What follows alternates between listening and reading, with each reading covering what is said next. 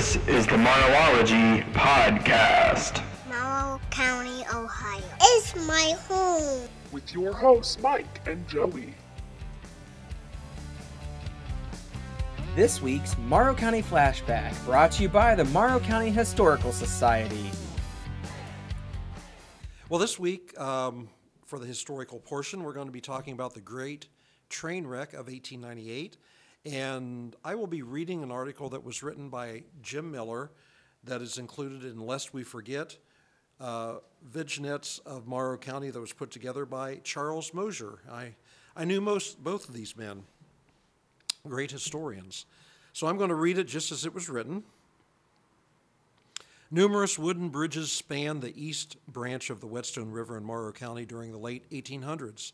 The most imposing of those structures was the 200-foot Toledo and Ohio Central Railroad Bridge near the John Lauren Farm west of the county fairgrounds.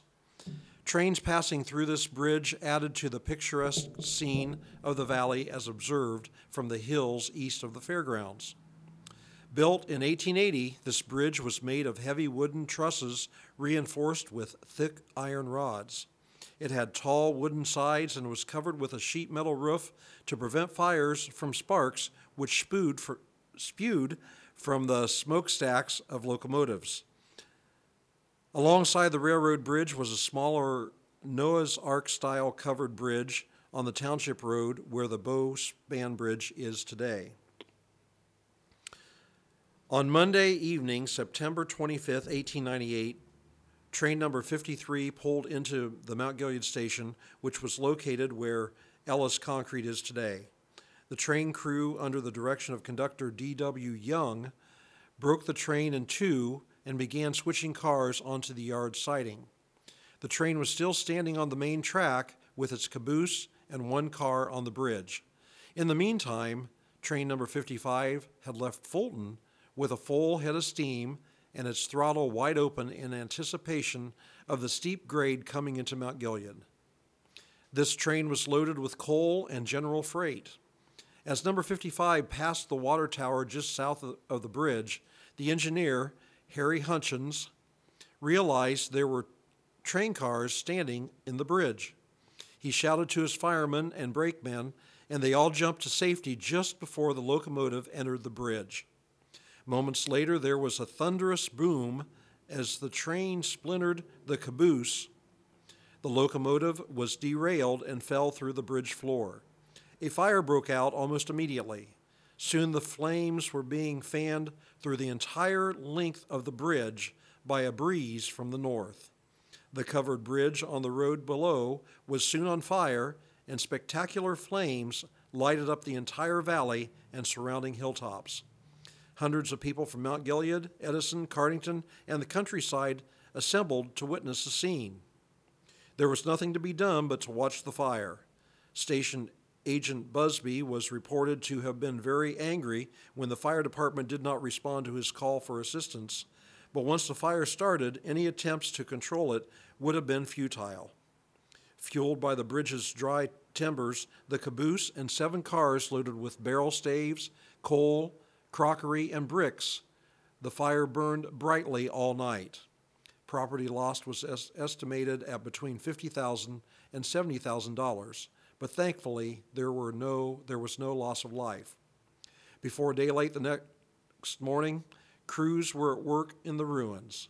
About 9 o'clock, a construction train arrived to prepare for putting in a new bridge.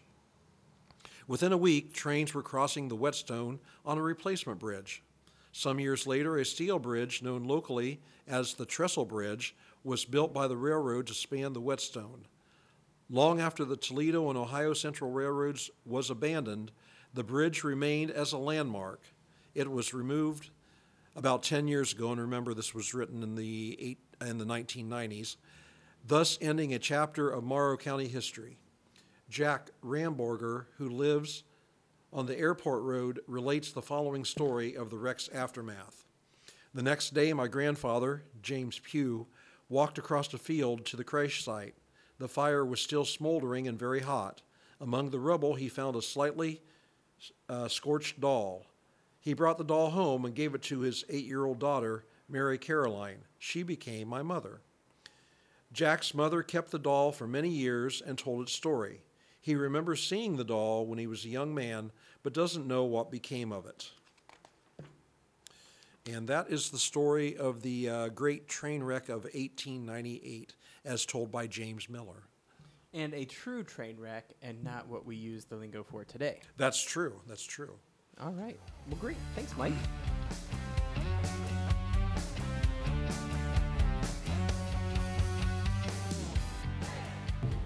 All right. This week, we have a special guest going to talk about the railroad. So let's get chugging along with Donna Carver. Welcome back. Hi, thanks for having me again. All right. So you're going to talk about the railroad from Morrow County. I am. And for matters of simplification, I'm going to call the two different railroads by the shortest names possible. And the railroad that went northwest, starting at Peerless, which is just across the border from Marengo in Delaware County, went northwest through Marengo, Fulton, Mount Gilead, Edison, St. James, and then on up to Galion. So that one we're going to call the Big Four. It's been called by a lot of different names previously, but for simplification, we'll call it Big Four. Then there was the Toledo and Ohio Central, which went northeast, starting from Ashley through Cardington. It crossed in Edison. So Edison was a big stopping point because it was the crossroads between the TNOC and the Big Four, and then it went on north to St. James and then up to Galion. All right. Well, that sounds pretty simple. Before we started recording, you said the CC and C, the CCC and I, the CCI, A, B, D, C, F, and M, and It's G. definitely alphabet soup. Yeah, it was. I was like, can you please make this easier? Because I couldn't follow. So, all right. So, what are you going to talk about today? Well, I'm first going to start talking about early train travel, and then just a little bit of information about each stop along the way. Sounds good. And early train travel was not a pleasant experience. It was really dusty, dirty, cinders and sparks everywhere. Passenger cars were heated with coal back then, and so there was a lot of coal dust. The heat was awful in the summer months. There were no facilities for going to the restroom back then. There were no dining cars. Sounds crappy. No provisions for sleep. You could get sick easily because germs and disease spread easily. But in spite of this, people dressed in their Sunday best to get on the train. And in the earliest years, men and women had separate seating areas. Now, the railroad depots were a social center. Locals would hang out at the depot to hear the latest news or gossip, either coming in from, the passengers themselves. The telegraph operator was kind of like your town gossip because they got all the telegraphs and all the news. Some residents just go down to watch people and watch the shipments coming in. Early train depots were usually small, single-story buildings with an agent's office in the center, and then they would have a protruding bay window which faced the track, and a waiting room on one side and a freight area on the other side. In the early days, the Big Four operated 10 trains a day through the county, and the TNOC operated 18 trains a day in the county. The first railroad was surveyed in Mount Gilead in 1848. But unfortunately, Mount Gilead just thought, hey, they have to put the railroad through Mount Gilead, so they didn't bother raising the stock, the $50,000 for construction. And when the railroad managers left Mount Gilead, they stopped at Shunk's Hotel in Cardington for the night. And John Shunk convinced the railroad officials to follow a pre-surveyed route for the Ohio Canal through Cardington. And so that's how we got the first rivalry between Cardington and Mount Gilead, because Cardington got the railroad and Mount Gilead didn't. Well, that's a good start. In January of 1851, the first train came through Morrow County, and the loudest sound in the county before 1851 was a church bell. Telegraph lines were built along the railroad, making instant communication possible for the first time. Now, I want to talk a little bit about the St. James station. St. James, that's on the Monopoly board. It is. Is it the same? No, unfortunately it's not. St. James was a small stop near Iberia. And railroad officials went into Iberia and they wanted to build a station. If the landowners would invest $200 each to build the station. But they didn't want it. They thought the railroad was dirty and noisy and they didn't want it. So as a result, The railroad made a loop through Galion, bypassed Iberia by a mile to the southeast. And they built a small depot there on the west side of the track where County Road 51 crosses the railroad. St. James was also known as Iberia Station. So if you do research, those are one and the same. The St. James station had a post office there in 1935. It was closed. The depot itself closed and was no longer an agency by 1949. That building was moved off-site and used as a storage at the feed mill that was at that corner. And you still see the grain elevator at that intersection today. What's interesting is the station master was Kenneth R. Grooms for St. James. And when that closed, he also became the station master for Edison. Just moving one station to another, I guess, right? When One station when to one another. closes, another one opens. That's right. Okay. Then the next station would have been Edison. I'm going to talk more about Edison when we get to the Toledo, Ohio Central portion. But I would like to skip on over to Cardington, since we already talked about Cardington a little bit. Cardington thought they lost this wonderful opportunity in 1848 when Mount Gilead was designated the county seat. But when they managed to get the railroad, they realized that was actually a bigger deal for them than being county seat. The Cardington station was both freight and passenger depot. Funnily enough, John Shunk became the first station agent. I wonder how he got that deal. Insider trading. The depot grounds itself in Cardington consisted of 12 acres owned by the railroad. And the village planted 250 maple trees to make this beautiful park. The passenger station was on what was then known as Railroad Street, but we now call it Park Street, between 2nd and Walnut, with the freight house, which itself wasn't built until 1858. In 1954, with the abandonment of the wooden water tank in Cardington, the end of the steam era came to Morrow County. The depot in Cardington closed in the 1950s, was torn down in 1963, and by 1966, only the freight house existed.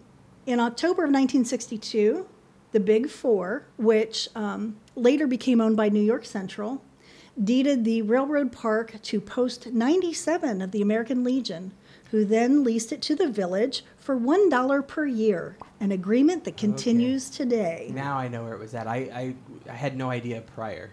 The Post deeded a portion to the village for use as a firehouse and municipal building, and the park is now 3.15 acres. So Almost pi. almost pi. 3.14159. It was a joke, Donna. I got that. Mike's got it over here. Look at it. He's laughing. I got that. Okay, Mike's not. I'll laughing. take raspberry. Talking about pie. So now we have this rivalry between Cardington and Mount Gilead. Mount Gilead was really mad that they were left off of the original route. And in the 1870s, State Senator Allen Levering introduced something called the Enabling Act to the Ohio legislature, which permitted Mount Gilead to spend taxpayer money to build a railroad to connect Mount Gilead with the main line in Edison. I think I know what the name was. What? Is it Short Line? It is. And that's on the Monopoly board, too. It I know. is. I think Monopoly really just came to Morrow County and said, we'll take that and we'll take that. I want to know where Boardwalk and Park Place. Park Place. I want to know where those are because I don't own any hotels on that yet. I would like to know that too. But then the Mount Gilead Short Line Railway was organized. In 1879, they started work on building a station downtown. And what gets confusing when you do research is Edison was originally known as West Gilead. And the stop there was known as Gilead Station. Then they changed it to Levering Station. But unfortunately, there was Levering in Knox County and Levering in Morrow County, and it really messed up the mail service. So they then changed it to Edison, and I did all kinds of research on that, and the only thing I found, there's no connection to Thomas Edison. It's just somebody on Cardington Council just thought the world of Thomas Edison and decided to name the town after Thomas Edison. I think the light came on for him. Hey, this is a great idea. Man, funny. Mike, I don't know. I must have gotten the pun gene today because I'm full of it. You are full of it. Yes, it's true. So back. Sorry to throw you Let's off, get John. back on track. Ha, The 2.5-mile track connected Mount Gilead to the Big Four, and the first ceremonial train went over the line on February 12th, 1880. It was a huge event. Hundreds of people came and lined the Now, track. I need to ask you a question. You said Yes. Levering. Is that the same Levering from Levering Hall? It is. It's Okie Alan dokie. Levering, who Where the Opera House is I downtown. could go that's into abandoned. all kinds of information on that, but you told me I only had 25 minutes, so I You have do. to keep on chugging along. Oh, haha. Haha. In other words, we've trained you to stay in our boundaries. I think I can. All right, moving on. The Mount Gilead Short Line was 2.5 miles long, which made it the shortest passenger rail line in the world. The train was sometimes called Shorty. It made 16 runs a day. A one-way trip to Edison took 10 minutes with a maximum speed of 15 miles an hour. And the track was a single one, so there was no place for the train to turn around. So what it would do is it would go into Edison and then back up into Mount Gilead. Every once in a great while, the crew would decide to go on up to Edison or up to Galion and turn around and come back to Edison and then back to Mount Gilead. So then it would do the opposite. First train derailment of the short line was in April of 1881. And in 1891, this was the biggest day, the short line carried 21,181 passengers. And The short line? The short line. 21,000. 21,000. And the short line carried 1,800 passengers in one day during the 1905 county fair. Wow. The last run over the short line made by a local crew was June 29th, 1929. So that's the short line. The original wood building was torn down in 1924, and a new building was built. And you may recognize it. It's a brick structure on High Street, and it now houses the Mount Gilead Police Department. Yeah. So that was the short line depot in 1929. Yep. Totally. I actually can almost see that from the studio. Almost. Almost. You Maybe. can. Have to get up and look out the window, but yeah, could see it. Mike is now checking just to There it is. verify. I see it right there. My goodness. It is still there. It It did not is. get stolen. It is. So we've talked about the Big Four. We've talked about the short line. Now I'm going to talk briefly about the Toledo and Ohio Central. The Toledo and Ohio Central came northeast up from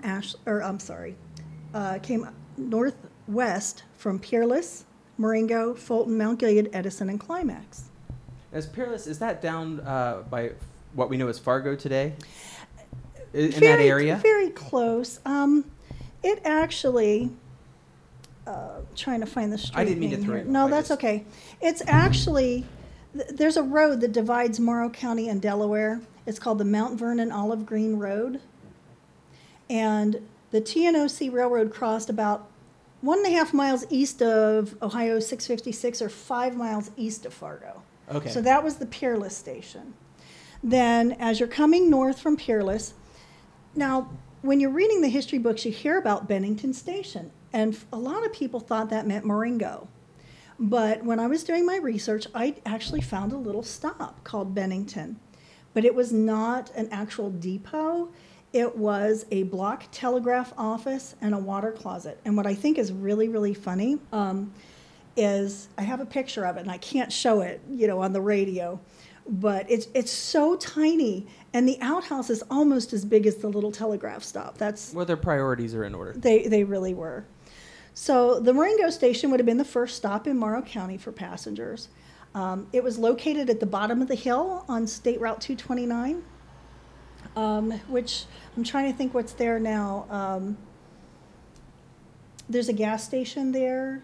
On 229? Snyder's Mill would have been right around very close to that area. But the last passenger train that ran through Marengo was in July of 1935, and the railroad ceased operation altogether in Marengo in 1972. So Marengo's station had a couple of fires. So when you look at pictures, you'll notice that it's very, very different. But also in the 1910 era, the TNOC did a lot of remodeling of the different stations. So then we go to Fulton. which was originally known as Lincoln Center. It was built in 1881. R. Emerson Gardner became the station master in 1913 and served that position for 34 years until he retired in 1947. Passenger service there ceased in July of 1935, and the depot closed between 47 and 48. But freight trains still used that rail until 1972. After closure of that station, the building was relocated onto private property along State Route 91 sometime in the early 1950s. And the building's in pretty bad disrepair, but if you go down 61, you can still see what was the old Fulton Station. Then there was a stop in Mount Gilead along the TNOC. And this is where folks get really confused because there were actually two depots. There was the short line, which was the police station. Then there was the Toledo and Ohio Central, which is where Ellis Concrete is today. Oh, okay. But it was two different owned railroads and two different depots. I didn't realize that. I just thought, I don't know why I assumed that's where the short line came in, or that was just for the co-op. I Right. guess I never really dawned on me. That's interesting. So there was a depot there. There was a depot there, and And that would have all been farmland prior to, right? Probably. Or pretty close to. when the New York Central bought both railroads, because at some point in history, New York Central acquired both the Big Four and the Toledo and Ohio Central, which made two depots in Mount Gilead kind of redundant, especially so close together. So they actually dismantled the Mount Gilead TNOC station and rebuilt it in Bucyrus, and they used it as the station master's quarters. And I have pictures of that. I wish we could do this on television because I have so much as far as photographs go. I'm going to go on to Edison. The station in Edison was built in 1850. As I mentioned before, it was originally named West Gilead. I'm going to move on past that. The original station was built on the west side of the tracks across from Vine Street. But when railroad officials wanted to move the building to where the junction of the Big Four and TNOC crossed, instead of building a new depot, what they did, according to some published reports, was the workmen placed timbers under the station, moved it onto the railroad tracks, and then a steam locomotive was hitched to the station and slowly slid up the tracks to the new location. And records of the New York Central line, which, as I mentioned, acquired both of the railroads, list the date of the combined station as 1891. What else was really cool about Edison was they had the interlocking tower, which it's a centralized network of signals at a busy location on a main line so that they could signal the different train operators. I could go into so much detail about that, but I will keep right on going. That'll be for another day. That'll be for Because a you have whole so much nother- information, we're probably going to have to make this a multi-part series. Now, the village name Climax is linked to the railroad. Originally, the city was called Ray City, but in 1880, two track laying crews decided to name wherever they met and call it Climax. And so they built a depot at Climax, and the village adopted the new name. Depot was built in 1881, and it was located just off of Canaan Township Road 71, just after you turn off of County Road 59.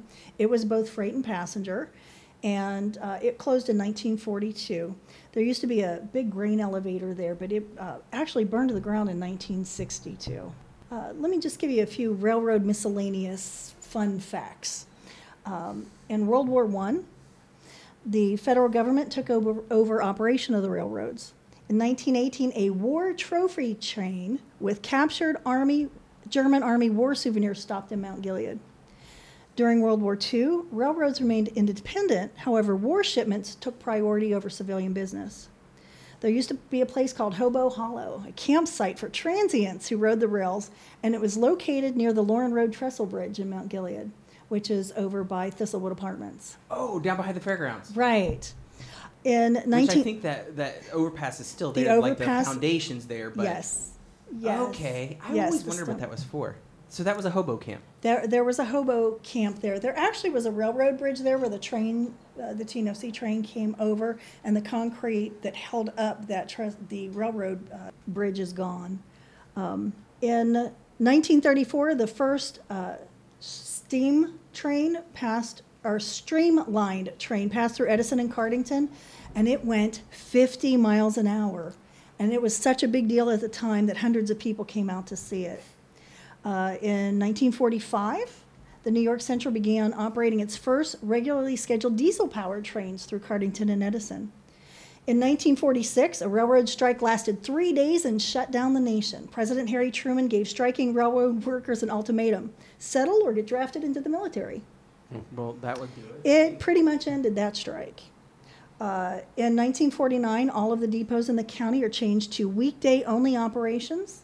This one's kind of fun. In the early 1950s, the New York Central occasionally gave a baseball special. For $7.25, one received a Cleveland Indians ticket plus round-trip train ticket from Edison to Cleveland. Well, that's cool. I thought that was pretty great. In 1956, New York Central discontinued sale of tickets at Edison and Cardington, and you bought them directly from the train conductor.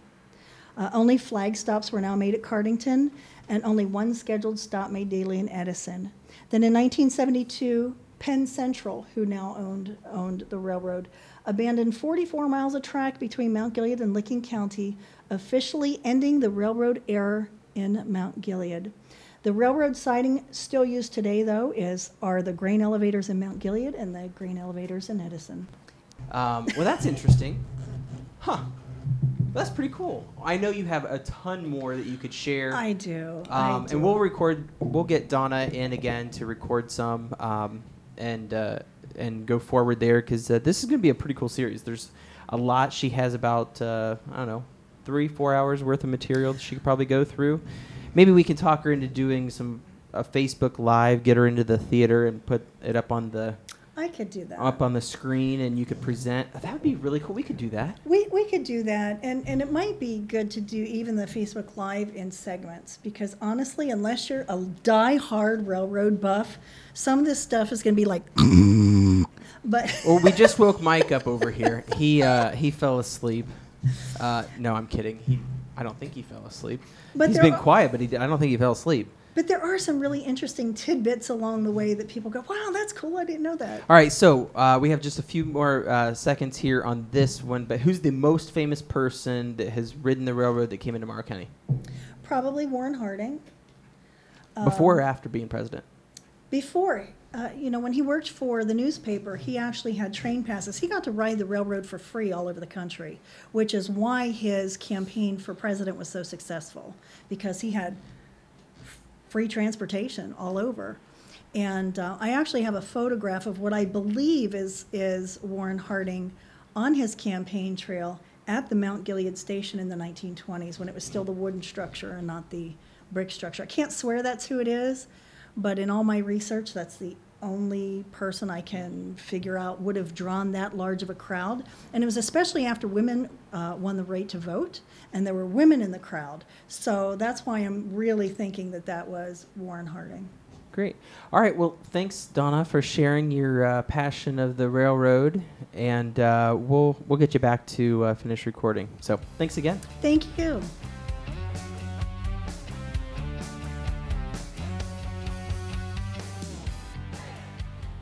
All right, so on Facebook, we noticed the Friends of Cardington Fire Department are selling calendars in remembrance of the tornado that destroyed the little town there. Calendars are 16-month calendars, so yes, Mike, it is okay that it is June, and you can buy a new calendar, and it's not only going to be good for half a year. They're actually 16-month calendars. They'll go from September of 21 to December of 22. They're $15 a piece. And they'll have them at the Cardington Street Fair on June 25th and 26th. So stop by the local fire department there and get them. And they've got a few pictures here, lots of some colored images as well as some black and white photos from the time period. And again, that helps to support the local fire department.